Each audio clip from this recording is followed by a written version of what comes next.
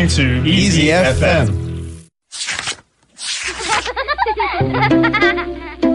我想象的书呀，一开那个书的话，就会变出来立体的一个恐龙。你就可以问他你是什么恐龙啊，然后他说我叫异特龙。这本书长着一对翅膀，喊一句咒语，然后它就可以飞到那里，飞到任何人家里去给他讲解呢。我想设计一本神奇的书，是一个时光门，打开的那一页它就会带你去哪个时代。我想有的本子给每一个读者留一页，让他们写自己的感受。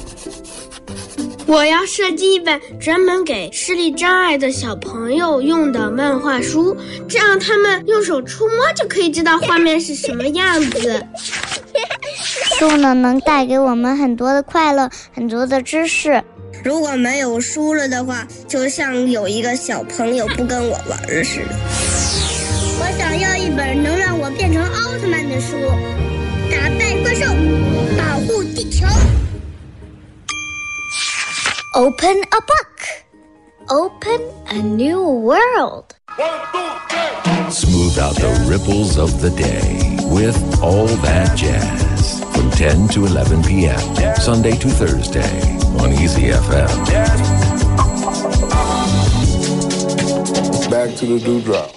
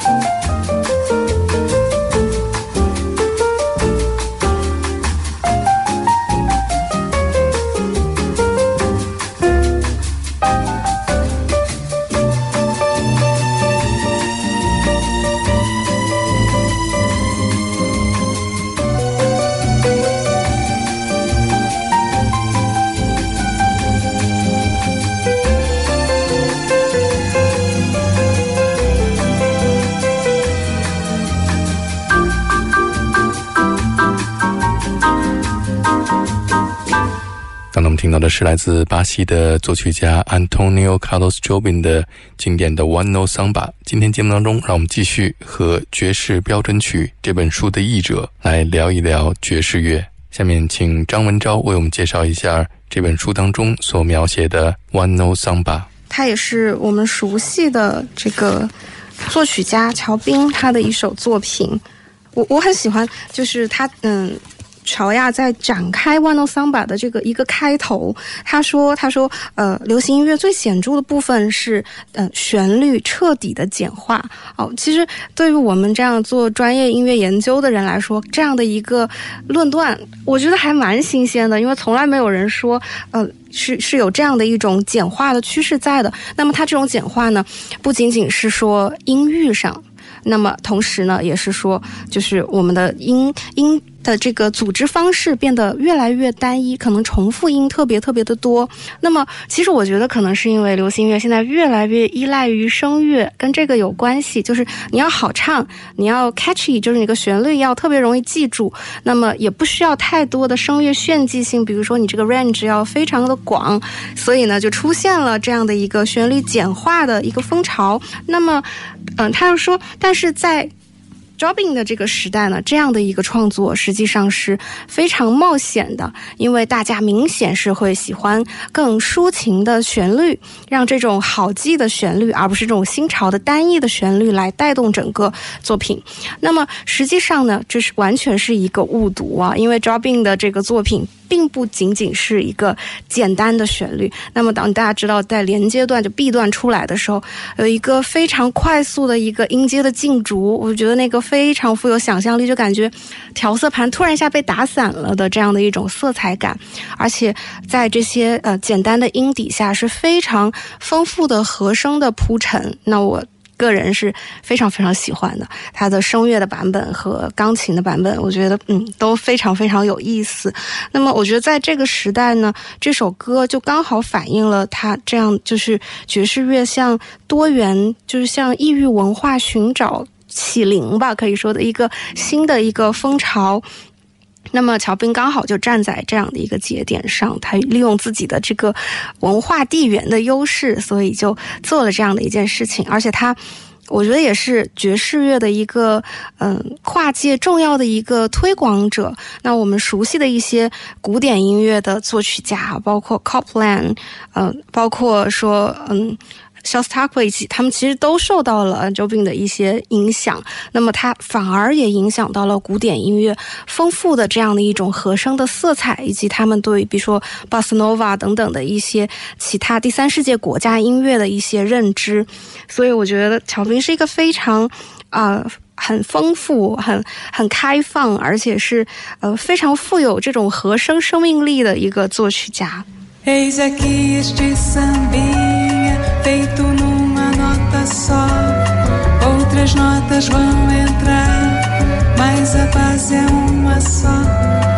Esta outra é consequência do que acabo de dizer. Como eu sou a consequência inevitável de você. Quanta gente existe por aí que fala e não diz nada, ou quase nada.Já me utilizei de todas as notas e no final não sobrou nada. Não deu em nada, vou voltar pra minha nota. Como eu volto pra você,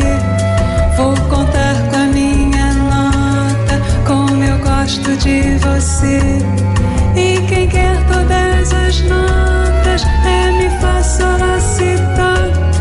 Fica sempre sem nenhuma, fique numa nota só.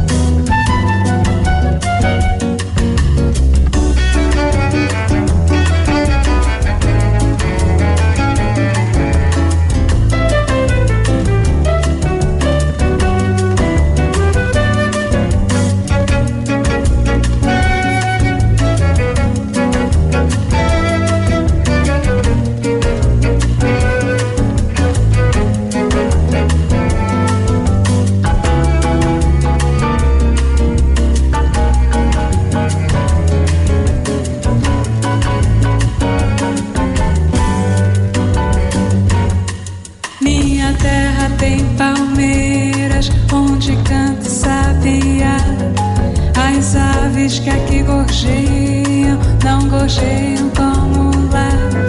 Esta outra é consequência do que acabo de dizer. Como eu sou a consequência inevitável de você. Quanta gente existe por aí que fala e não diz nada, ou quase nada. Já me utilizei de todas as notas e no final não sobrou nada. Não deu em nada.Vou voltar pra mim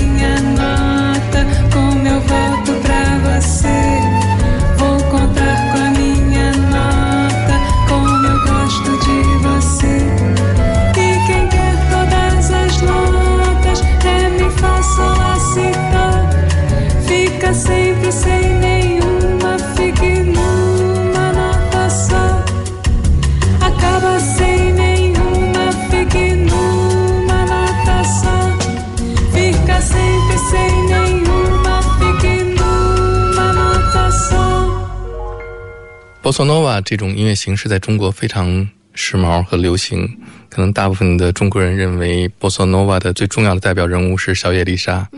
然后小野丽莎可能在中国普及了 Bossa Nova， 但是呢也因为这样的普及化，让很多音乐人觉得 Bossa Nova 是一个很大众化的一种音乐形式。但你怎么来看 Bossa Nova？就是其实我听过小野丽莎翻唱这个歌的这个版本，我还挺喜欢的，所以我并不觉得就是小野丽莎作为一个推广者，或者是因为她火了以后，那么这个音乐和她代表的这样的一种受众都会被贴上标签。其实我觉得这种想法是一种心理学的一种误读吧，就是好像任何的东西当它从一个小众的东西然后变成了一个大众接受度，好像它原本带着的整个一个文化的血液都变得不那么高端了。我觉得这个是一种心理学上的一个谬误。那么讲回来，我觉得乔彬的这个和他的整个的一些创作，那么我知道他创作的这种类似的风潮的音乐可能有几十首，而且很多都是非常非常流行我觉得并不能说因为他流行，或者说因为他刚刚说那些曲子烂大街了以后就影响到他的一个他的一个评判吧。因为我们任何时候在做一个历史的价值判断的时候，我们得回到历史的那个时代本身。那么我们知道在那个时代可能是冷爵士的一个正在大热，然后那么巴西的这样的一些桑巴的音乐跟美国的爵士乐两种音乐碰撞，然后进行了一个交融。我感觉好像就是情理中发生的一种化学反应，那刚好就发生在了他的身上，而且在他的这个的站位之下，我觉得是非常非常深广的一种古典音乐的基点。那么我觉得他很大程度上是受到了法国印象派作曲家的一些影响的，所以从来不觉得有很 low。 对，你知道有一个我很喜欢的音乐家坂本龙一，他是曾经有一段时间着迷于这种音乐，而且还专门去到巴西去在Carlos Jobim 的那个钢琴上录音。他就说他喜欢 Bossa Nova 的音乐的原因就是巴西的桑巴音乐结合了他最喜欢的德彪西的法国的印象派的那种和声。那在这本书里面还有其他的Jobim 的作品吗？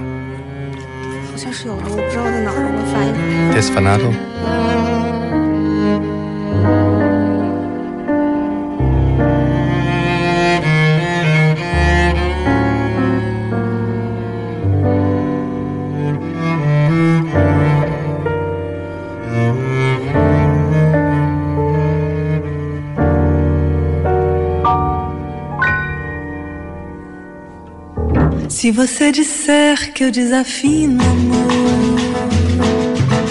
saiba que isso em mim provoca imensa dor. Só privilegiados têm ouvido igual ao seu. Eu possuo apenas o que Deus me deu. Se você insiste em classificar meu comportamento diante musical, eu mesmo mentindo devo argumentar que isso é bossa nova, isso é muito natural. O que você não sabe nem sequer pressente é que os desafinados também têm coração. Fotografei você na minha Rolleiflex, revelou-se a sua enorme ingratidão. Só não poderá falar assim, meu amor, e ele é o maior que você pode encontrar. Você com a sua música esqueceu o principal, é que no peito dos desafinados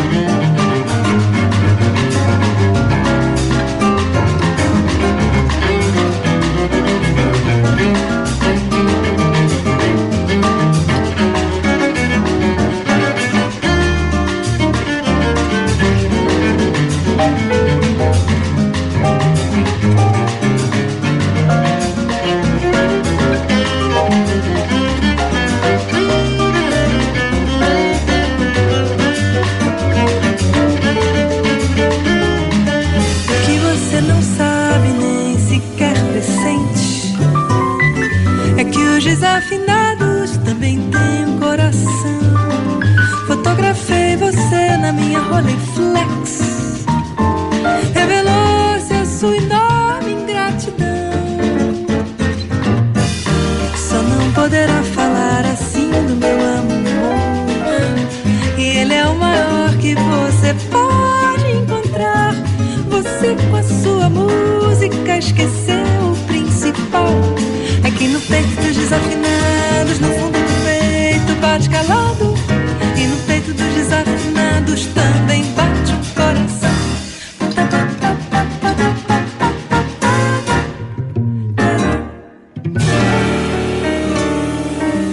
来给我们讲讲 Watermelon 这首作品。好的。那么我特别喜欢，好像是乔亚在这本书还是在那个爵士乐史里面说的一个论断，我不太记得了。他说Herbie Hancock 只是短暂的停留就是他进入到 Davis， 我们知道他跟Davis 之间是有一些关系，是 Davis 算是把他真正的纳入了这个整个爵士乐的生态里面。那么乔亚有一个论断说，实际上他只是在Davis 的乐团里面短暂的停留，然后呢又闯出了自己一个非常宽广的天地。那么 Watermelon Man 很有意思的是，实际上是他作为一个初入纽约这个市场的一个第一首的作品。那么而且很神奇的是，他第一首作为band leader录制的作品就成了他整个职业生涯我们最为人熟知的一首作品。那么这首作品呢，它是一个16小节的一个布鲁斯的形式。那么乔亚觉得比较有意思的是，它的钩子是出现在12小节布鲁斯额外多出来的那个4个小节。那么这个呢，就是一个很有意思的一个噱头。那么实际上在我是之前有做音乐美学的出身，所以我知道很多时候我们在听一个作品的时候，为什么某一个版本能够抓住我们，或者是某一种音乐的写作风格会抓住我们，是因为它往往是在我们的预知中，但是呢又背离了一点点。那么在这个背离的阈值说，就像在它的这个额外的4个小节里面，它突然满足了你的期待，在你的期待的阈值在不断伸长的这个结尾的时候，它突然满足了你的期待，所以呢可能在这个作品的旋律上又有所加分。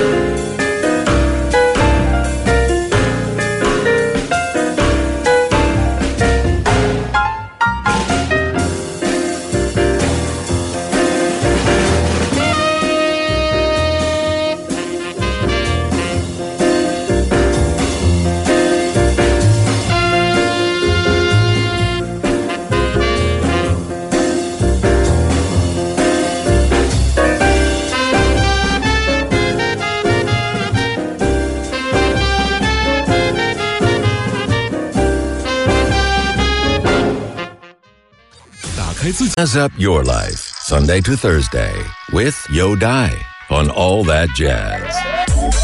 Now we like to do a wonderful little ballad, a jazz. 那么 Herbie Hancock 在做这个作品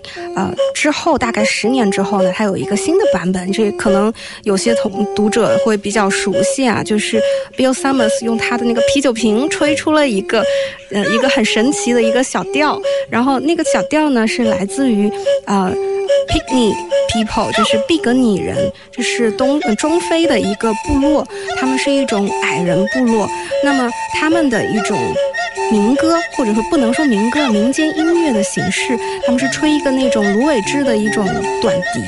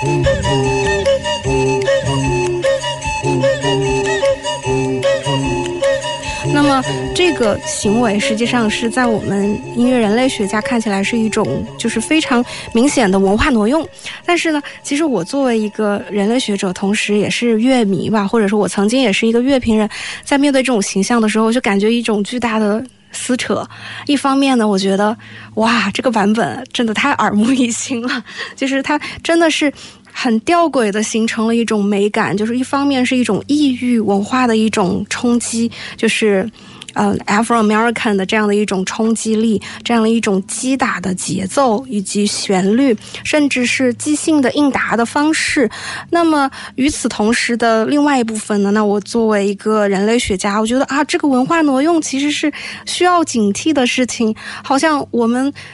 就是理所应当的认为我们的流行乐就可以去用一些其他的部落或者是其他种族的一些传统音乐，但是我们没有给它版权。实际上这是比较早的时候，是2个法国的人类学家在 Bikini People 的这个住处，他们的原住民生活的住处去录制的录音，但是这个录音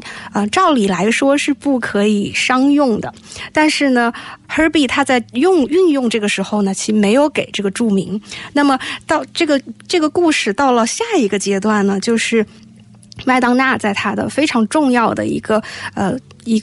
里程碑式的作品叫做 Sanctuary 里面呢，又挪用了这个 Herbie 的这个新的版本。那么他的一开始的时候，大家就可以听到这个哒哒哒哒哒哒哒哒这样的一个很奇怪的一个吹奏的一个影子，而且呢是把它作为一个亮点存在的。 Who needs the sun when the rain's so full of life? Who needs the sky? It's here in your arms. I want to be buried. You are my sanctuary.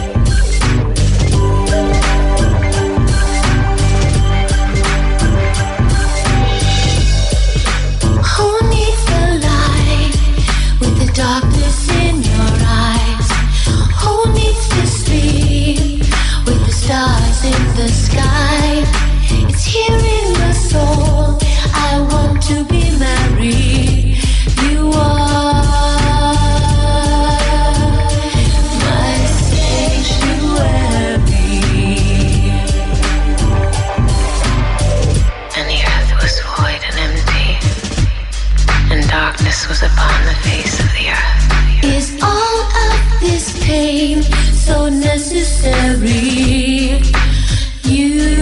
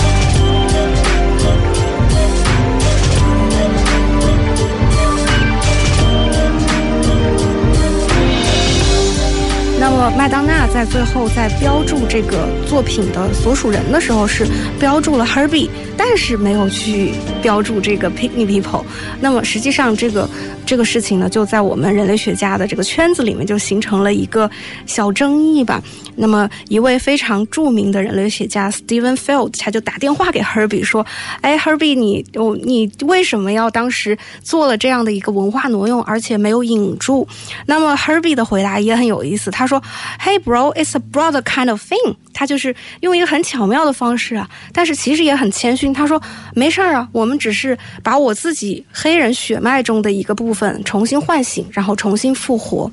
那么我们应该怎么看这个事情呢？我觉得就是很复杂的一个事情吧，一个棱镜吧，我们可以从很多方面上来看。就是它当然是从一种方面上来看，它是可以把这个 Picnic People 的这样的一个传统音乐推到了世界上，推到了很多无论是爵士乐迷或者说是整个流行音乐的乐迷的一个面前。但是同时就像有一些就是像中国马面群这样被未授权一样，可能也是伤害到了他们原来的一个生态，甚至会引起到就是人类学有一个专有名词叫做 cultural grey out， 就是我们说的一个文化，就是文化视盲。怎么讲呢？就是说好像叫文化灰化。那么就是其实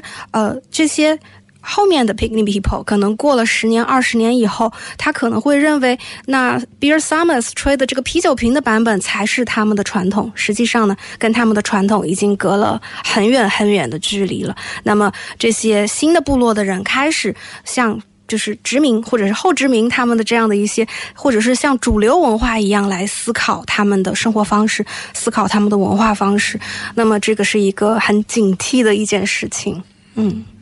重量级的最后出场啊，来您介绍一下自己。我李建敏，就是这本书的译者，还有爵士乐史的译者。对，我是感觉就是它是一个很好的入门，然后它是有规范的，它是有规矩的。然后很简单，你就是这2本你会得，你对一个门呢，你会得到一个就是，首先你的观念要正确，然后你要正确之后，你要知道去找什么东西来听，要听哪些东西啊。然后爵士史那本书是你一个人完成的，为什么这本书你要找另外2个译者跟你一起完成？就是加快进度啊。你是怎么会选择这2位的？我当年就是我在做爵士乐史，本来我是要找李婉翻译的，然后他没空，然后我就自己硬着头皮来了。但是最后我是有请他来帮我做一个校译，就是全书整个的通盘的把关，包括一些就你不能出现很低级的那种错误嘛，就李婉老师有帮我把关。对，然后后来出版社决定要做这一本，然后就是我们觉得3个人平分一下，这样就至少能省掉2/3的时间嘛。我听爵士乐，我现在我就觉得自己有几个原则，就是比包括之前的东西，我基本上是不听的。摇摆乐的乐队，因为那个年代的，首先那个观念我不喜欢，因为到摇摆乐队，它其实它还不是完全的到即兴，它还是编曲跟作曲作用还是很大的，而且它的编曲作曲当然它不是古典音乐那个概念，它的比如像艾灵顿，它的编曲作曲，它会根据他手下每个乐手的特色，他的乐器为他来量身定制，说这个变奏段要你来，这个变奏段要用什么形式来体现，这样。但是问题是摇摆乐的问题就是一个就是它的当那个年代录音技术不行，然后大乐队他动不动就10几20个人，所以当时的技术跟设备是捕捉不到那个时期的正确准确的声音的，所以我基本不听，而且因为有非常强烈的作曲的痕迹，所以我也不听。然后我就从比鲍开始听起。那我最喜欢的那几个大神嘛，那帕克，就是多纳里，这是我最喜欢的一个。我们之前在上海搞了一场，是张玄关老师，我就邀请他演奏了这首曲子嘛。对，然后一直到后来的像曼克也是我很喜欢，然后米尔戴维斯还有客川，我觉得这几个是我最喜欢的。它的意义在于一代一代的作曲家会用他自己的风格跟乐器重新演绎，所以爵士每一首爵士现代的演绎，它都是一次性，它都是不可复制的。也就是说，因为我们知道音乐其实就是声音传递的艺术嘛。OK， 那你的声音就是每首曲子声音都是有限的，那你为什么说我一定非要重复别人的东西？拿别人东西来填塞我自己的声音，或者说为什么说一个旋律要不停的重复，那没必要。所以他每个现场或者每首曲子，他都是一次性就够了，就过去了。你都是他是没有那种，比如是什么独一无二的版本，因为都是非常强烈的原创性啊，个体性那样的。那我们就说说刀纳利吧。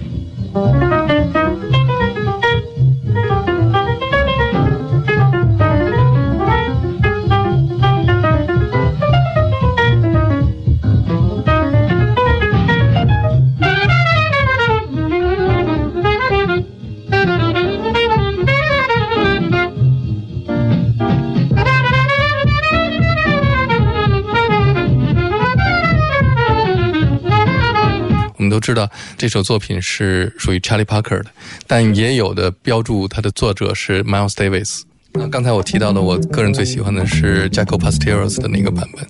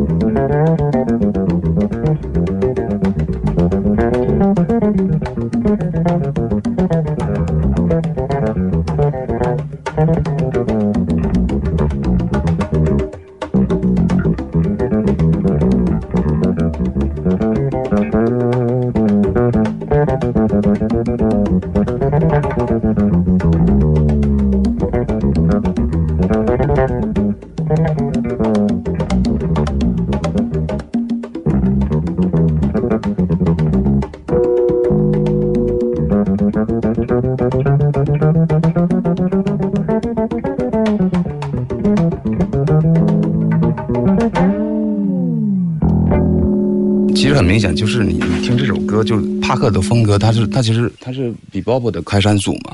比鲍勃他当时就5个人嘛，他开山祖，比鲍勃的一个特点就是他的声音它是碎片化的，碎片。但是你在联想戴维斯的风格，在他职业生涯，他很少会出现这种帕克这种非常的速度非常快，然后又是碎片，全部是旋律碎片，然后中间是大量的休止，这个完全不是戴维斯的风格。因为他作为冷爵士的开创者，他其实他的声音是非常内敛的，而且他的声音是连贯的，而且那个连贯是跨越小节线的。他可能一个声音下来可能能跨好几个小节，就他完全不可能是帕克那种风格，所以我觉得是可信的，就是这个把这个作曲归给帕克是可信的。那你个人最喜欢的是 Miles Davis 和 John Coltrane，这2位作曲家的作品有收录在 Standard 这本书里的吗？来给我们选择一个。什么 Giant Steps，还有因为包括那个科川，他后来又回到福音音乐，回到那个灵歌，回到那个赞美歌那个氛围里面，又创作了很多那种近乎那种宗教体验，然后又用了大量的印度的元素，对，非常多 Giant Steps 还有。